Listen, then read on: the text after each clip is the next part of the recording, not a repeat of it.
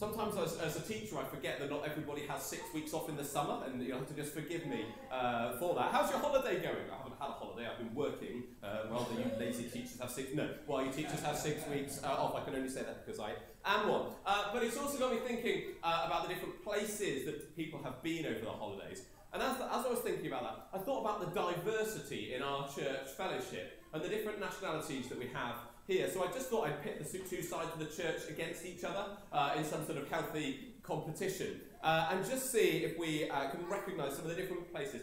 These nationalities, this is not an exclusive list. I'm really sorry if your country doesn't appear here this morning. It's not because I've deliberately omitted you. We've just got such a wide range of countries represented in our church family that there wasn't time to put them all. So Alison, could we have the first flag up, please? Right, shall we start with this side of the church? Can somebody on this side of the church tell me which flag we've got up on the screen? England, thank you, great. Well done, this team, and hopefully not too tricky on this side. Thanks, Alison. That was a deep Scottish accent I heard. That's amazing. We're not going to do every flag in an accent, but that was lovely, Hazel. Thanks, I really appreciate that. So, now we'll come back to this side. Oh. Whoa, it's this side. Who have we got? Thank you, Kelly. We've got Canada, although our Canadians are all sitting over here. And then South Africa, good. Got some South Africans present this morning. Excellent. Espanol in the native tongue, Brandon. Very, very nice. Is that a Spanish football shirt? Portuguese. Iberian still. And then over on this side. Greece. Very quick. Okay, they do get slightly trickier. Austria. Oh, you've got a strong flag game, haven't you, Brandon? Very good. Austria, someone over there said Austria as well. Oh, sorry. I'm still over here. You guys are. What have we got? Brazil. Fantastic. Over here. Nigeria. Excellent. Very good. Excellent flag knowledge. Over this side. Kenya. Very nice. Last 4, I think. Go on. Zimbabwe, Grantham, goodness me, very good. I don't know why I'm surprised, but I just am. We've got Bolivia, yes. Final 2. Iran, wow, amazing. Iran, and lastly? Burkina Faso. Yeah, very good, Burkina Faso, for our good friend Kate, who's a missionary over there. What's the point in that? Well, a bit of fun, hopefully. Everybody is welcome in God's kingdom. It does not matter which country you are from. It doesn't matter how much money you earn. It doesn't matter which side you got out of bed this morning. Everybody is welcome in God's kingdom. And hopefully, just while I'm talking again, in my dreams, this looks brilliant. What's going to happen is going to hit you in the face, Kelly, or something terrible. Oh, so close, so close. Right, it's a 7-metre long banner, and it says, everybody is welcome in God's kingdom. How you choose to do it, I was thinking kids, but I know actually some adults like to just doodle as they're listening. If you like to doodle while you're listening, then doodle while you're listening, that's great. You might want to colour in the letters, that wasn't just thinking about you, but you're very welcome to come and sit down here. If you want to colour in the letters to make our banner, if you want to draw some people from our church to show that they're welcome in God's kingdom, then draw their faces on there. If you want to draw a flag that you've just seen on the screen to show that those people are welcome in God's kingdom, go for it. You've probably got about 10 minutes, so go nuts. Let's see a banner at the end that somehow we might hold up that tells us that everybody is welcome in God's kingdom. Thank you for showing that adults can do this as well, John. I appreciate it. By age. So we can learn from this passage about showing generous hospitality. I think there's something else that we can learn from this passage that is really the real crux of this passage and of this parable. When we're thinking about the master in this passage that we've read, if you want to have your Bible open in front of you, you might find that to be helpful. When we're thinking about the master, we're thinking about that being God. God preparing a banquet in heaven, many people invited. But some who were invited, sadly, rejected that invitation. In the parable we had 3 different examples, didn't we? The first person who was busy with their oxen. From what I understand, and this is what my reading, I'm no perfect expert, but what my reading and my study have told me, is that actually there's no way anybody, even someone as I don't know what adjective I'm looking for, Hazel, but even if somebody as prepared as Hazel, they wouldn't go and buy oxen without looking at them first. It just wouldn't have happened. They wouldn't say, oh, I bought 5 yoke of oxen, now I'm going to go and check them out. It's like saying, oh yeah, I bought a house, haven't seen it yet. We just wouldn't do that, would we? Just doesn't happen. Maybe that person is too focused on possessions to think about that invitation to God's kingdom. Bound by the chains of work, that person who had the field, too focused on the work, on their working world, too business-minded, too thinking about what the next rung is on that ladder as I work my way up. Dare I say it, the third person was too focused on their family. So focused on their family that they rejected the invitation from God. I'm not saying we shouldn't give our all to our work. I'm not saying, absolutely not, that we shouldn't be loving our families with everything that we've got because God has blessed us with them.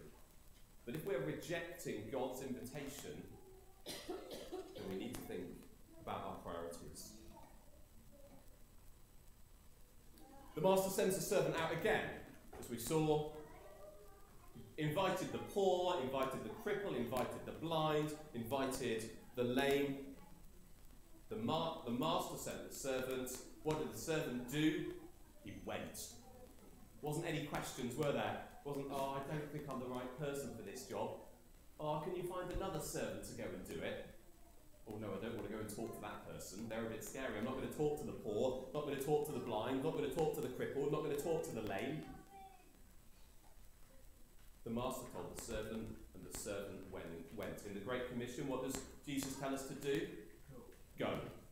Therefore, go. That might be, for you this week, therefore go to your neighbour and say, come round for a meal, we're having a barbecue, come on over.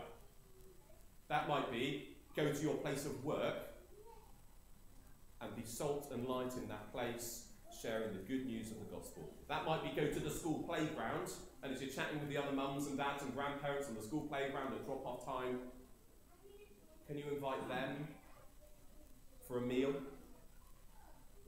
That might be, go to somebody who you know is hurting, someone who's struggling with their mental health. Go and sit down for a coffee and have a chat with them. Therefore, go.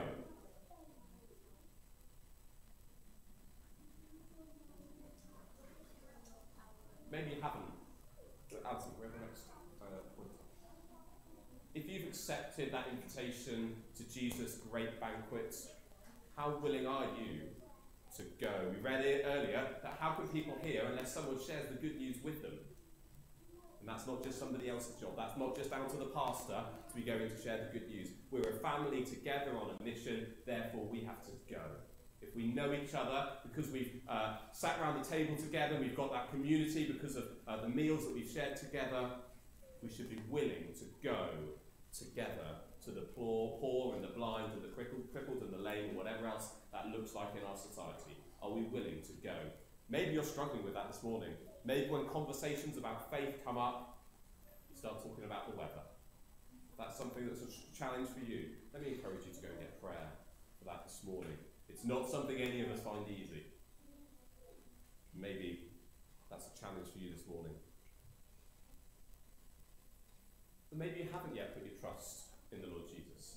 Maybe you've heard that invitation to the banquet for the first time this morning. Maybe you've heard it 20, 50, 100 times before, and you haven't yet said, yes, Lord Jesus, please welcome me into that wonderful feast that we'll be having on that final day. In the book of Revelation, famous words, we hear this. Here I am, I stand at the door and knock. If anyone hears my voice and opens the door, I will come in and eat with that person and they with me. We can share the banquet with the Lord Jesus together. All of God's knocking on the door to your heart today. Let me tell you, as we've just done that little activity with the flags, any nationality is welcome in God's kingdom. It doesn't matter wherever you come from, God welcomes you. Doesn't matter what your job is, doesn't matter if you earn huge amounts of money or you're really struggling to make ends meet, God welcomes you. Doesn't matter what your opinion of yourself is, whether you've got really low self-esteem, whether you struggle to look at yourself in any sort of loving way, God loves and welcomes you. It doesn't matter what you've done in the past. There is nothing that God cannot forgive. God forgives and welcomes you. Everybody is welcome in God's kingdom. Everybody is welcome to share that wonderful banquet with him on that last day. As we look around our congregation this morning, we see people of different nationalities, we see people of different ages, we see people of different backgrounds, we see people that we know really well and people we've never met before. God welcomes us all. The Bible tells us that we've all done wrong. The Bible calls it sin.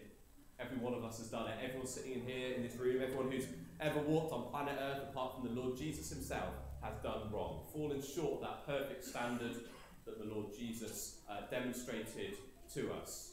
But by sending his Son, the Lord Jesus, God showed his incredible love for us and showed us that we can be forgiven. If you haven't yet accepted that invitation to the greatest banquet there will ever be, can I encourage you to do that this morning? Come and talk to me. Come and talk to Craig, our pastor. Come down to the prayer corner. We would be delighted to invite, to pray with you as you accept that invitation to the greatest